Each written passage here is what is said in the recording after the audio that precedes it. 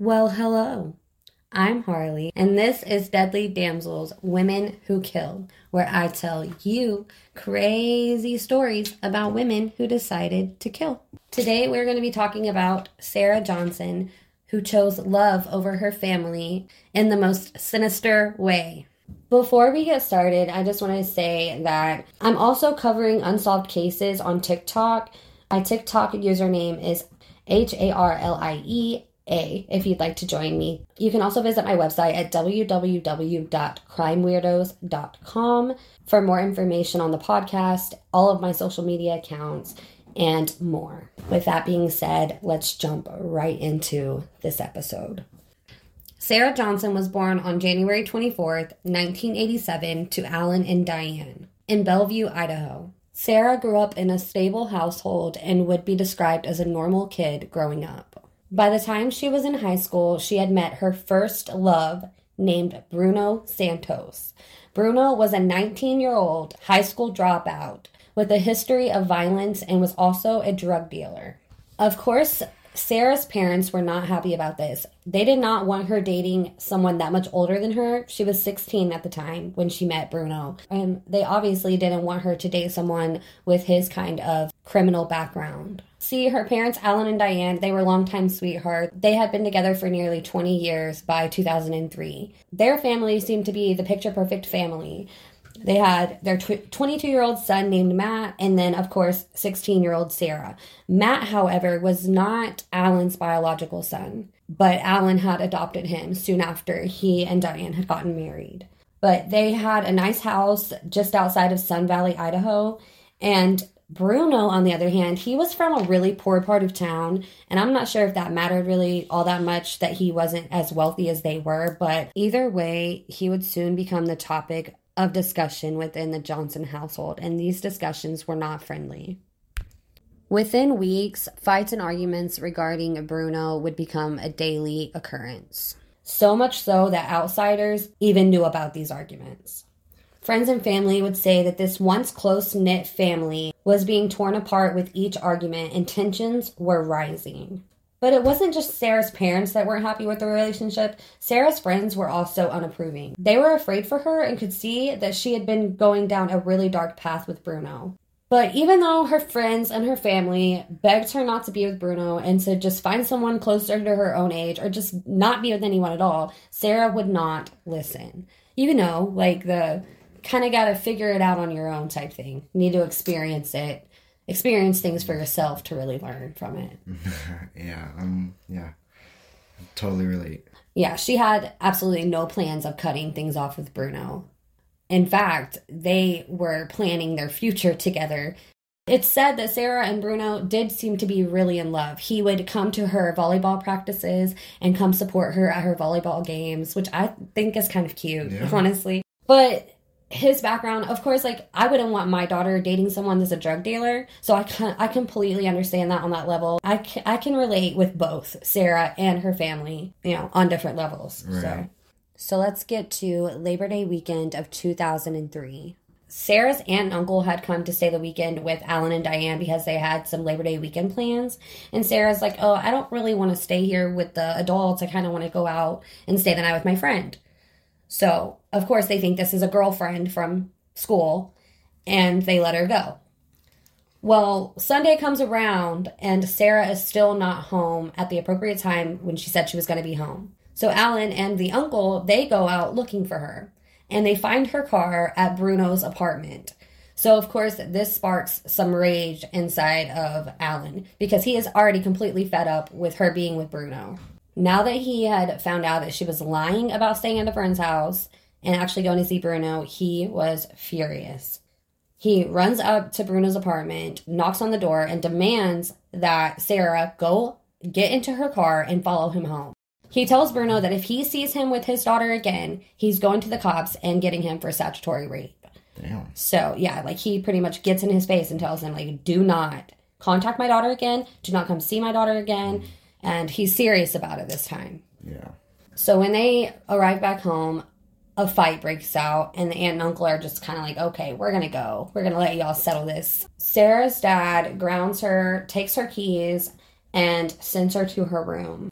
Sarah's brother Matt would later say that Sarah took this punishment really well. Usually, when she got grounded, she was throwing a fit, not happy. He said that she really had a hard time admitting when she did something wrong. In her mind, she was always right, and she always had to have the last word. But this time, she kind of just went to her room and kept quiet. She was fine. She seemed fine. But 3 days later, in the early morning hours of Tuesday, September 2nd, 2003, Sarah had decided she had the perfect plan to end the disagreement of her relationship once and for all. Sarah had wandered to the guest house that they had been renting out to a man named Mel Spiegel. He was an electrician and had planned a week-long trip to Boise, Idaho, and he would not be there for that entire week. So while in the guest house, Sarah had retrieved a Winchester rifle. With the weapon in hand, she goes back to her house and began towards her parents' bedroom. While her mom slept, she placed the gun to her head and pulled the trigger. Oh my gosh. Her dad was in the shower, and once he heard this gunshot, he quickly wrapped a towel around himself and began to go out. He had seen Sarah standing there with the gun and begged her not to shoot him. But despite his pleas, she fired. He was able to make it towards the bed and a little bit further where she shot him again.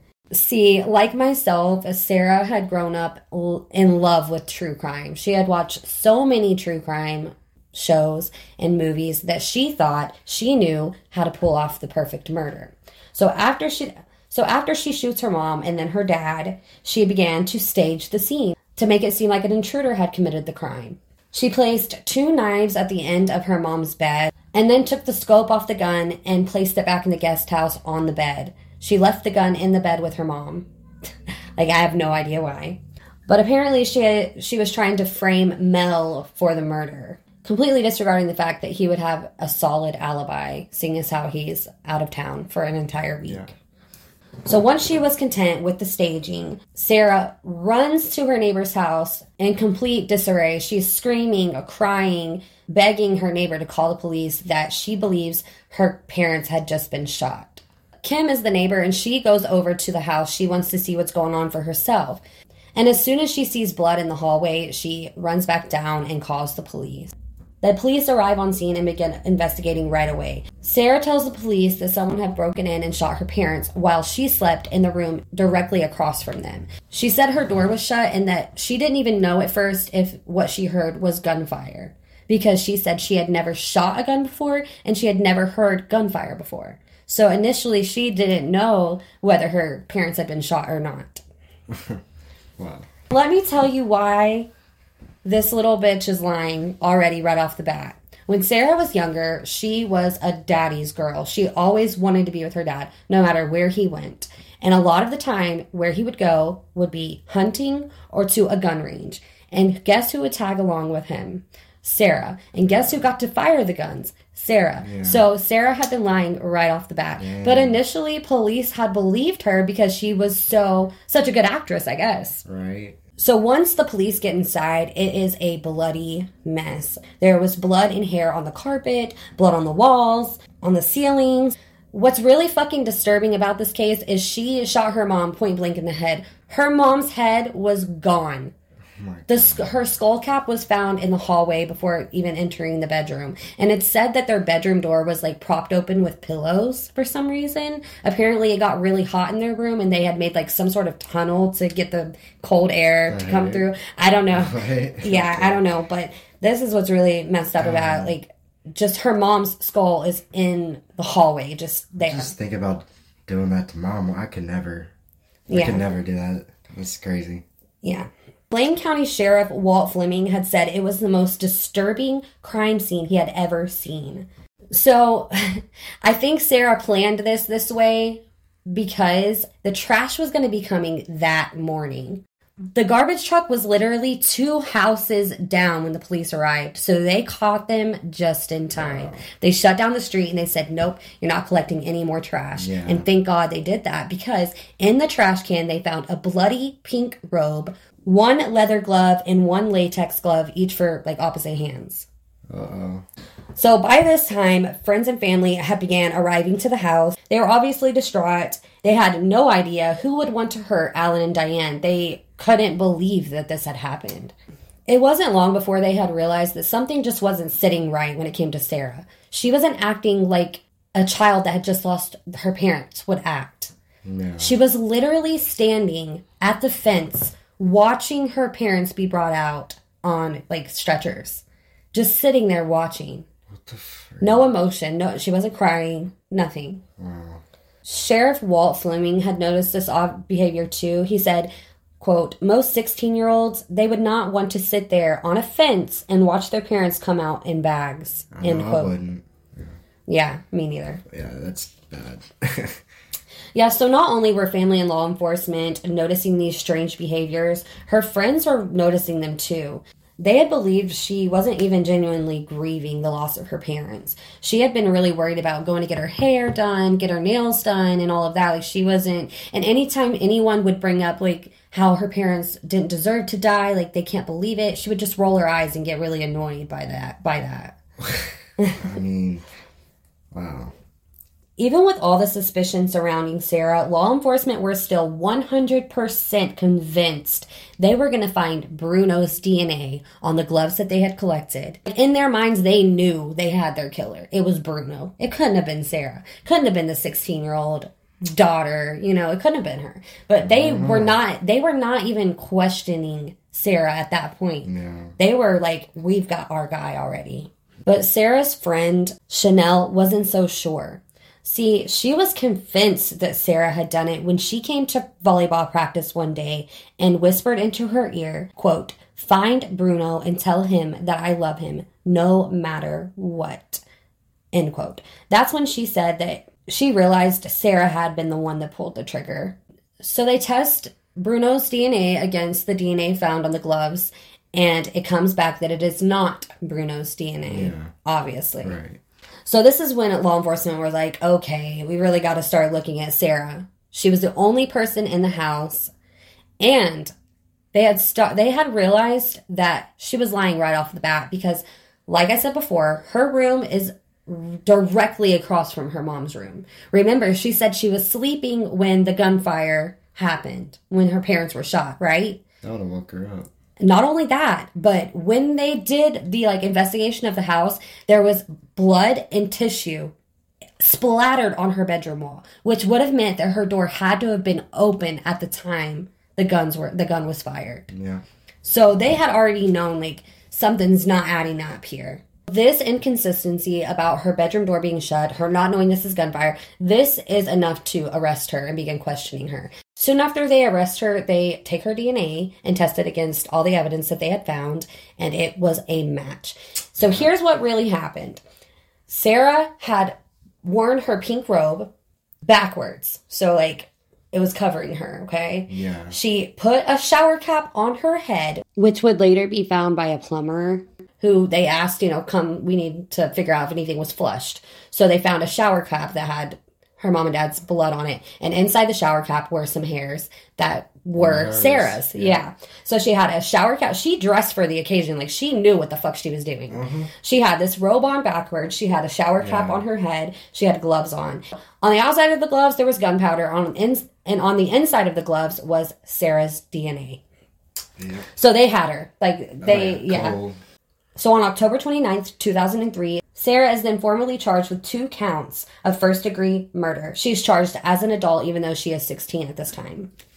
But since she kept denying it, they would have to go to trial. So at this trial, different friends and family took turns testifying against Sarah. And among those were Sarah's brother, Matt, and surprisingly, none other than her first love, Bruno Sanchez. Testifying against her? Yes, because he wanted everyone to know that he had nothing to do with this. He was completely innocent. Right. And I believe that. Yeah. So as Matt's testifying, he tells the court that Sarah and their mom had never really gotten along. And though he obviously loves his sister, they had never gotten along either. He also said that their parents would, quote, do anything for her, end quote, except allow her to be with Bruno. But the night before the murders, she had called Matt. She told him that she was grounded and that her car had been taken away. But Matt was kind of like, yeah, I know, Mom already told me, blah, blah, blah. But he kind of sided with his parents. Like, she didn't need to be dating this 19-year-old boy. See, he was always on board with what their parents said. 1 week before the murders, Sarah had gone to Matt asking him for advice. See, they had a family wedding they were going to be attending, and Sarah goes to her parents and she says, can I bring Bruno with me as my date to the wedding? And of course they're like, no, like, you're not bringing him to the wedding. So she goes to Matt and she's like, what should I do? Like, I need them to let me bring him. And Matt was like, it needs to stop. You already know how they feel. Stop being disrespectful, basically. Yeah. You need to respect their wishes until you're 18 and you're in their, out of their house. That's it. Like, you have to respect what they say. Then Matt goes on to say that the story Sarah had told him was pretty much the same as what she told police. Her story was this. Around 2 a.m. that Tuesday morning, someone had arrived at the house, uninvited and unannounced. She said that both Alan and Diane had gotten out of bed to go figure out what was going on. They wanted to see if there was anyone in the house. So they walk through the house, they check it out, no one's in the house. So then they go out into the yard and they walk around and no one's there. So they just go back upstairs and go back to bed. But then she'd go on to say that later they were shot by this unknown intruder that was unseen. Invisible.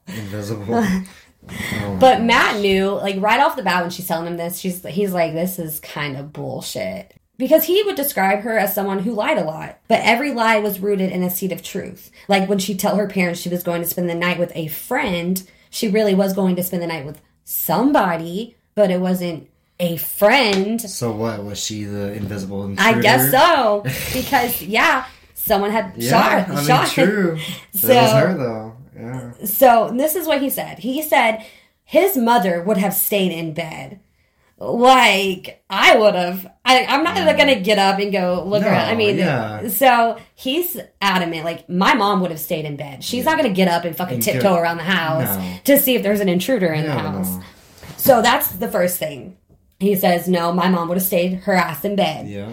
And then he goes on to say that Alan would have called the police. If they really thought there was an intruder in the house, the first thing he would have done was call the police.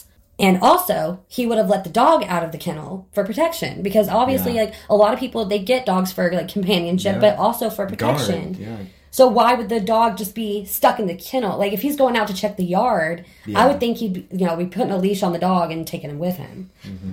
But Sarah's defense team would continue to say Sarah had absolutely no blood on her, which means she could not have committed these murders.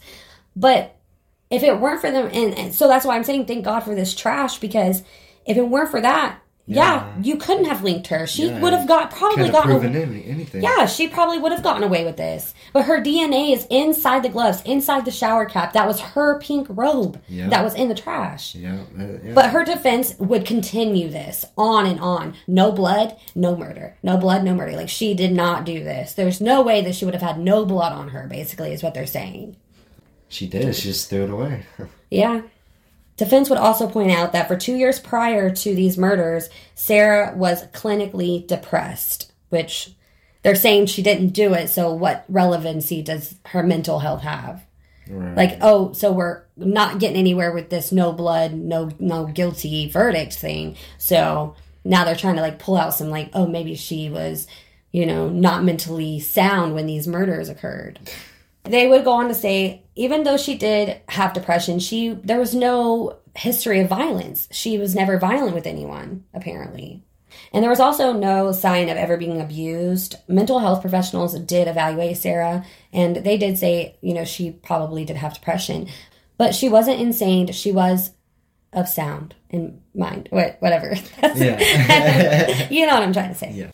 So on March 16th, 2005, 5 weeks after the testimony, Sarah is convicted.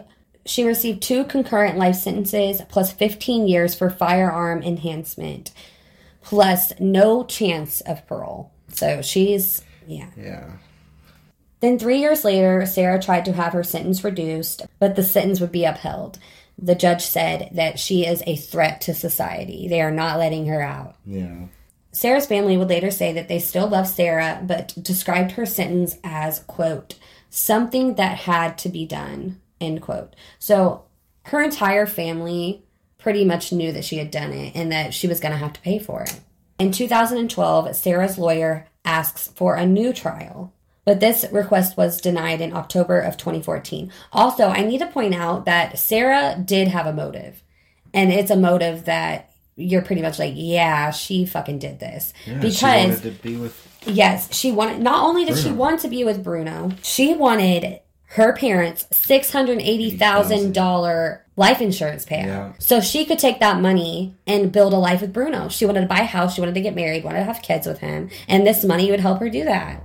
And on top of that, her parents are out of the way. Mm-hmm. They can't say shit about it. I was going to ask earlier if she was getting a freaking insurance payout or something for that, because like why would she fucking kill her parents? But yeah, it was kind of like a win-win. She doesn't have to deal with their shit anymore, and then she gets all this money. She is currently imprisoned in the Pocatello. I don't know if I'm saying this right. She's currently imprisoned in the Pocatello Women's Correctional Center in Idaho.